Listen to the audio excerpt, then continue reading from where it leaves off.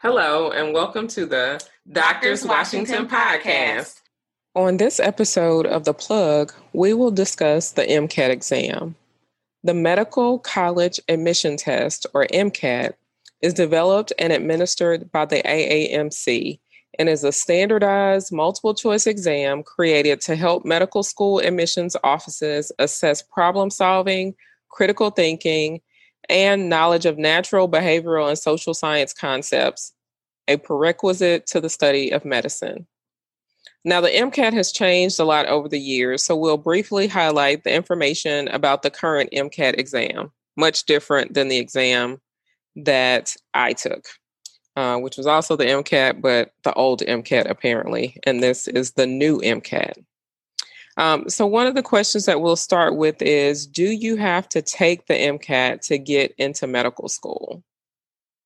Almost all U.S. medical schools and many Canadian schools require you submit MCAT exam scores. So certain programs that will require an MCAT would include the MD granting programs or DO granting programs. Both of those, you ultimately can apply for various residencies to practice medicine. The podiatric programs where you receive a DPM will require MCAT exam scores or accept MCAT exam scores, as well as the veterinary medicine where you receive a DVM. There are other health-related programs that will accept the MCAT exam to satisfy a test score as well. So just check into it depending on which healthcare-related program you're looking to matriculate into. When you register for the exam, you'll be required to agree to a statement verifying your intention to apply to health profession school. And this is likely just so that people aren't taking the exam in order to bank the questions, but are people who actually intend to use the score in order to pursue a career in the healthcare field. So all in all, do you have to take the MCAT to go into medical school? The answer is generally yes. There's been some changes due to COVID. So for about one academic cycle, it was a little bit of a fudge topic because people weren't able to get in to take an exam because testing centers were closed. And so during that year, which I believe is the one that just completed in the admission process, there are various schools that allow students to not take the MCAT and still apply. That won't be forever. We'll go back to standardized testing as a measure after the COVID pandemic is over. Yeah, so I'll just chime in there and say that, I think that what happened was for COVID, they allowed a shortened MCAT test so that the students would be able to take the test at a testing center. However, instead of it being the full length test, it was about half of its usual length so that they still would be able to get an assessment. So from my understanding, there aren't very many, if any at all, that were actually allowed to get into medical school without having to take the MCAT at all. But they did have a shortened test that was available for much of 2020 and the early part of 2021.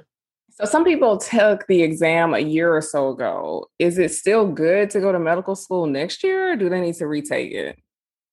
So actually, many schools don't accept MCAT scores that are more than 3 years old. So it's very important that as best you can, you apply within that window so you don't have to retest in order to apply to the medical school that you want.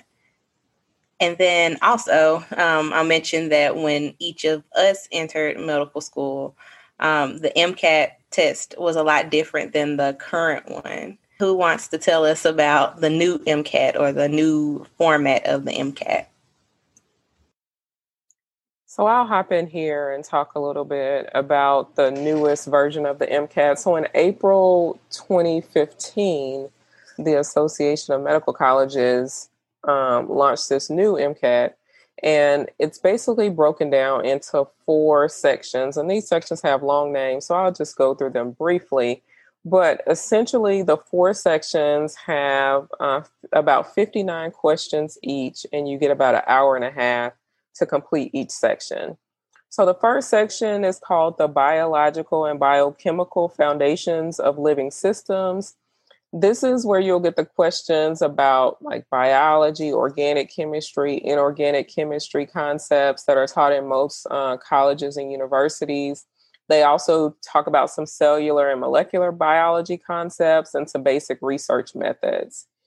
The next section of the test is called the Chemical and Physical Foundations of Biological Systems section.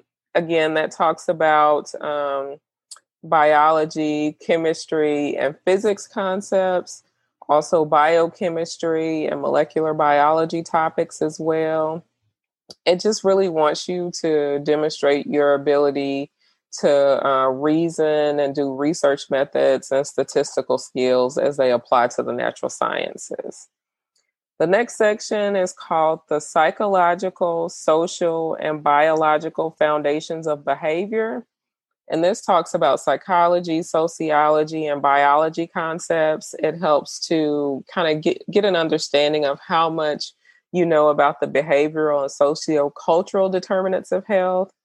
These are taught in most college general psychology courses and also has some statistics in it as well. And then the next section is called the Critical Analysis and Reasoning Skills. And it's similar to verbal reasoning tests that you've taken throughout your academic career and in other standardized tests. It's unique, though, in that it's been developed to be able to measure and analyze reasoning skills that will be necessary to be successful in medical school. And so they have these passages like 500 to 600 words, but they're complex and thought-provoking. And then they ask you questions at the end to determine how much you understood about that. So that's the new MCAT. And so when you hear people talking about these different sections of the test, a lot of times, I mean, who can remember biological and social and biological foundations of behavior?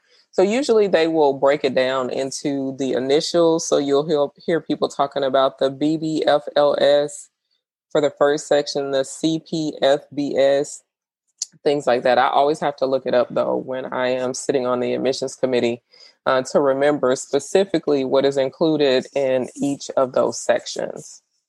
This seems like a lot of info to cover. What advice do you have for students who want to go to medical school? The first thing would be prepare. Make sure that you do all that you can and get all the information that you can to make sure that you're prepared for this transition. There are many resources available online, including at the AAMC website that has a lot of information about the exam itself, as well as provide some study guides and suggestions for studying and study tips. There are many prep courses and books that are offered through different institutions like Kaplan and Princeton Review to help students that are preparing to take the test. So definitely, if you Google MCAT prep, you'll probably get thousands of items that you can look through that have been used by other students in the past. Also notable is on the AAMC website, they have information about how to create your own study plan. So something that works for you, but also helps you to cover all of the information that the test will assess you on. And also they have multiple full-length exams to kind of get you ready for the actual test day. And so since we're talking about the MCAT as a whole and how huge and daunting it seems, I think it's also important to get a sense of when's the best time to take it, because that will also help you to prepare your study plan. So when should students take the MCAT? Often students will choose to take their MCAT exam the same year they're applying to medical school. So for example, If you're thinking of starting medical school in the fall of 2022, you might consider taking your exam during 2021. So just before your application process begins. Often as well, it's important to time your exam. I know we talk about our experience being different. Dr. Latanya and myself took the MCAT on paper. And I'm pretty sure Dr. Jasmine took it on a computer, but things have significantly changed. Additionally, I know when Dr. Latanya and myself took MCAT, it was only given twice a year. So you could take it in the spring and you could take it again in the fall. So if you were planning to apply, you would take it in the spring in preparation to start that application process in the fall. And then the fall application process was sort of your backup. So if you didn't do well enough, then you had another opportunity to take it, but those scores would actually come back after your application was submitted. And so it was a bit different of a process. Now, from my understanding, there are various opportunities to take the exam and can be scheduled kind of based on what works best for you. So it's important to get it taken and get that score back before you submit your application. That way they have a complete application to assess when they're determining whether or not to offer an interview for you. So how do students know if they're ready to take the MCAT exam? So it's not really a specific time that each person has that will determine if they're ready to take it. It's really once you feel the most prepared and ready to take the exam. You have to think about it. This is an exam that you have to pay for. So you want to make sure that when you do take it, that you're, in the best position to do well on it. So that includes not only studying and making a study plan, but also helping yourself out by taking some of these courses at your undergraduate institution that include biology, chemistry, physics, those kind of things that Dr. Latanya mentioned earlier that are big themes for the test. So once you have those kind of background things under your belt and are more familiar with them, then that can help you in your studying. And then once you feel comfortable with that material and the way that it's presented on a test, then, that's when I would say, go for it and take it and put your best foot forward. Also, it's important that you consider talking with your pre-health advisor at your undergraduate institution, because these folks are very seasoned in dealing with not only the application process, but preparing you for taking the test itself. And so they'll be really good resources to help you gauge if you're actually ready, or, what strategies or tips that you could gain from them to get you in a position that you will be ready to succeed on the test. I definitely agree with that. And then also, just to understand, and I think most people probably do, but, those courses that you mentioned, the biology, general chemistry, organic chemistry, and physics, those are actually prerequisites to be able to apply to medical school anyway. So you have to have taken those courses to get into medical school. And so taking those courses relatively early in your undergraduate studies so that you can feel comfortable and confident with those topics to be able to put your best foot forward on the exam. So while we continue to talk about the exam, we also know that, not every student will do as well as they would like the first time they take the exam. So should students take the MCAT more than one time? You definitely should take the exam a second time if you feel that you need to take it more than once. A lot of applicants take the exam more than once, so don't feel like you're alone in that. When I mean, if you feel like you need to take it more than once, I'm talking about, do you feel that your score best represented your abilities?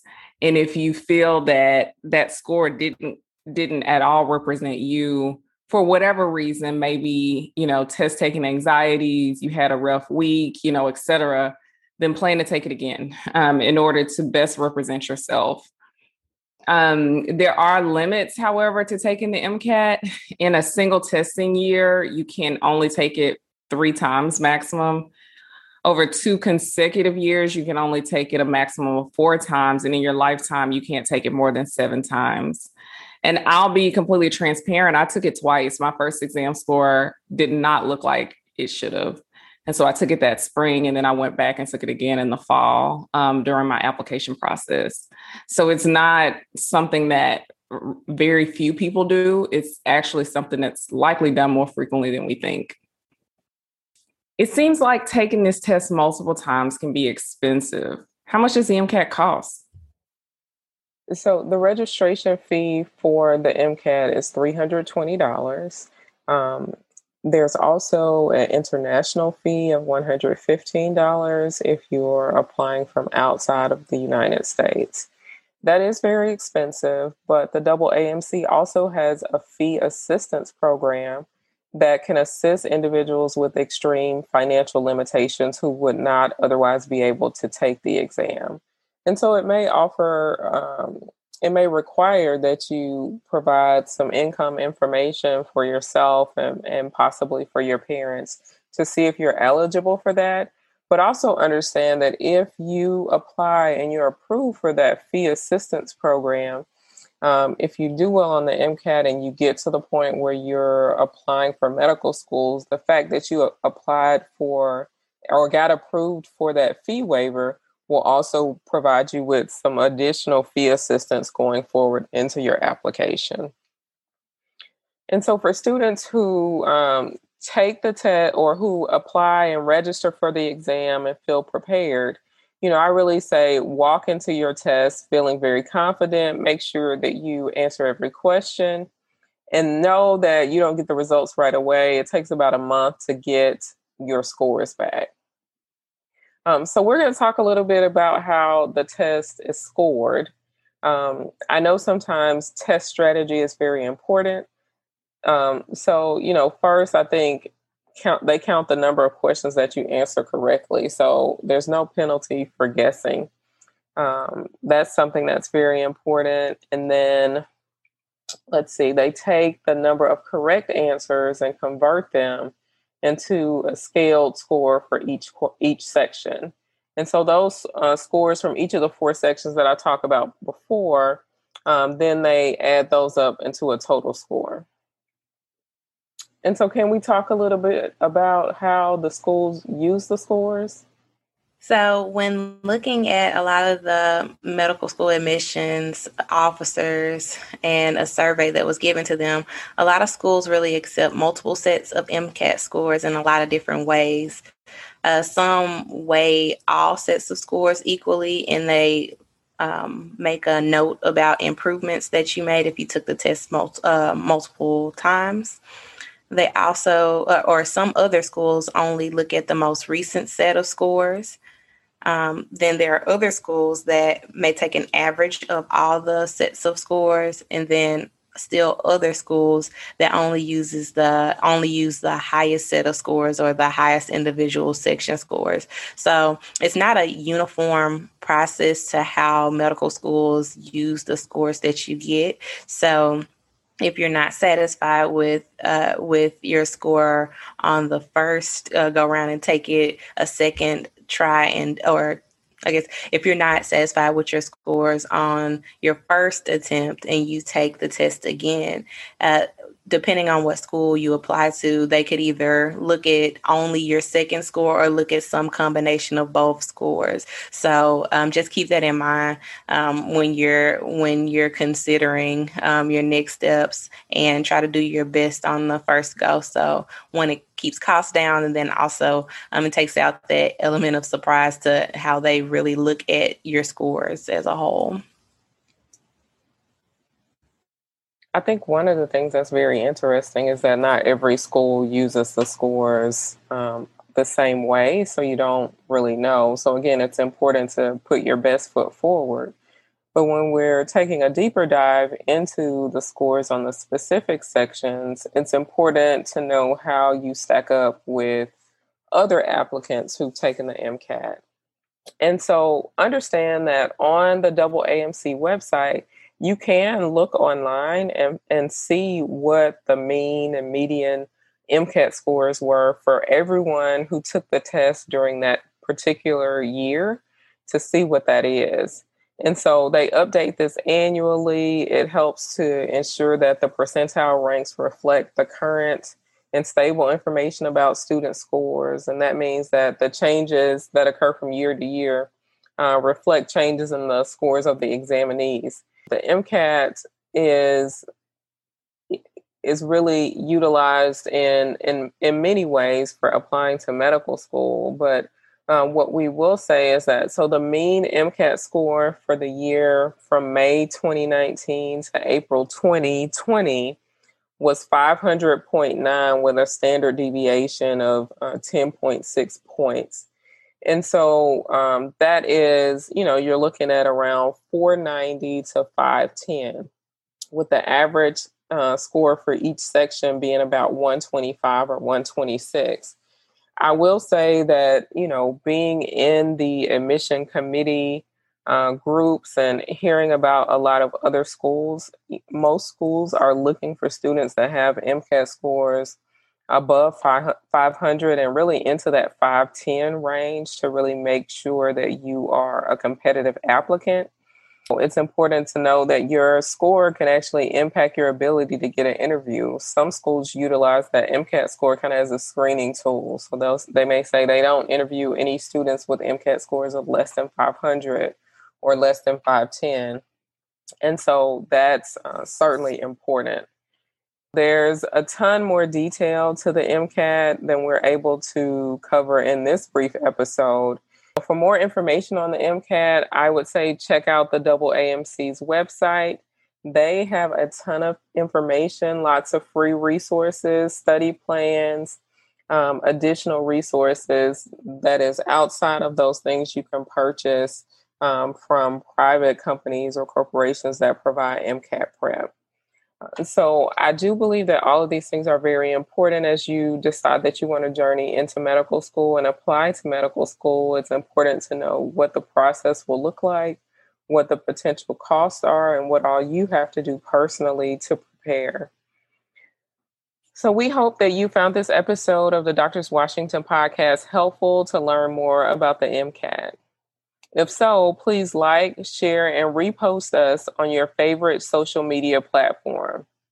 Check out our prior episodes that are available on Apple Podcasts, Spotify, and Amazon Music. We're working to round out this first season of the Doctors Washington podcast, and we'll be taking a break for the summer. Follow us on social media to stay up to date and look for us to return in the fall. Until next time. The music on the Doctors Washington podcast is by artist Mike Burton. He's a Jackson, Mississippi native on his album Soulful, and the track is entitled All Right. It is available on iTunes. I believe that it's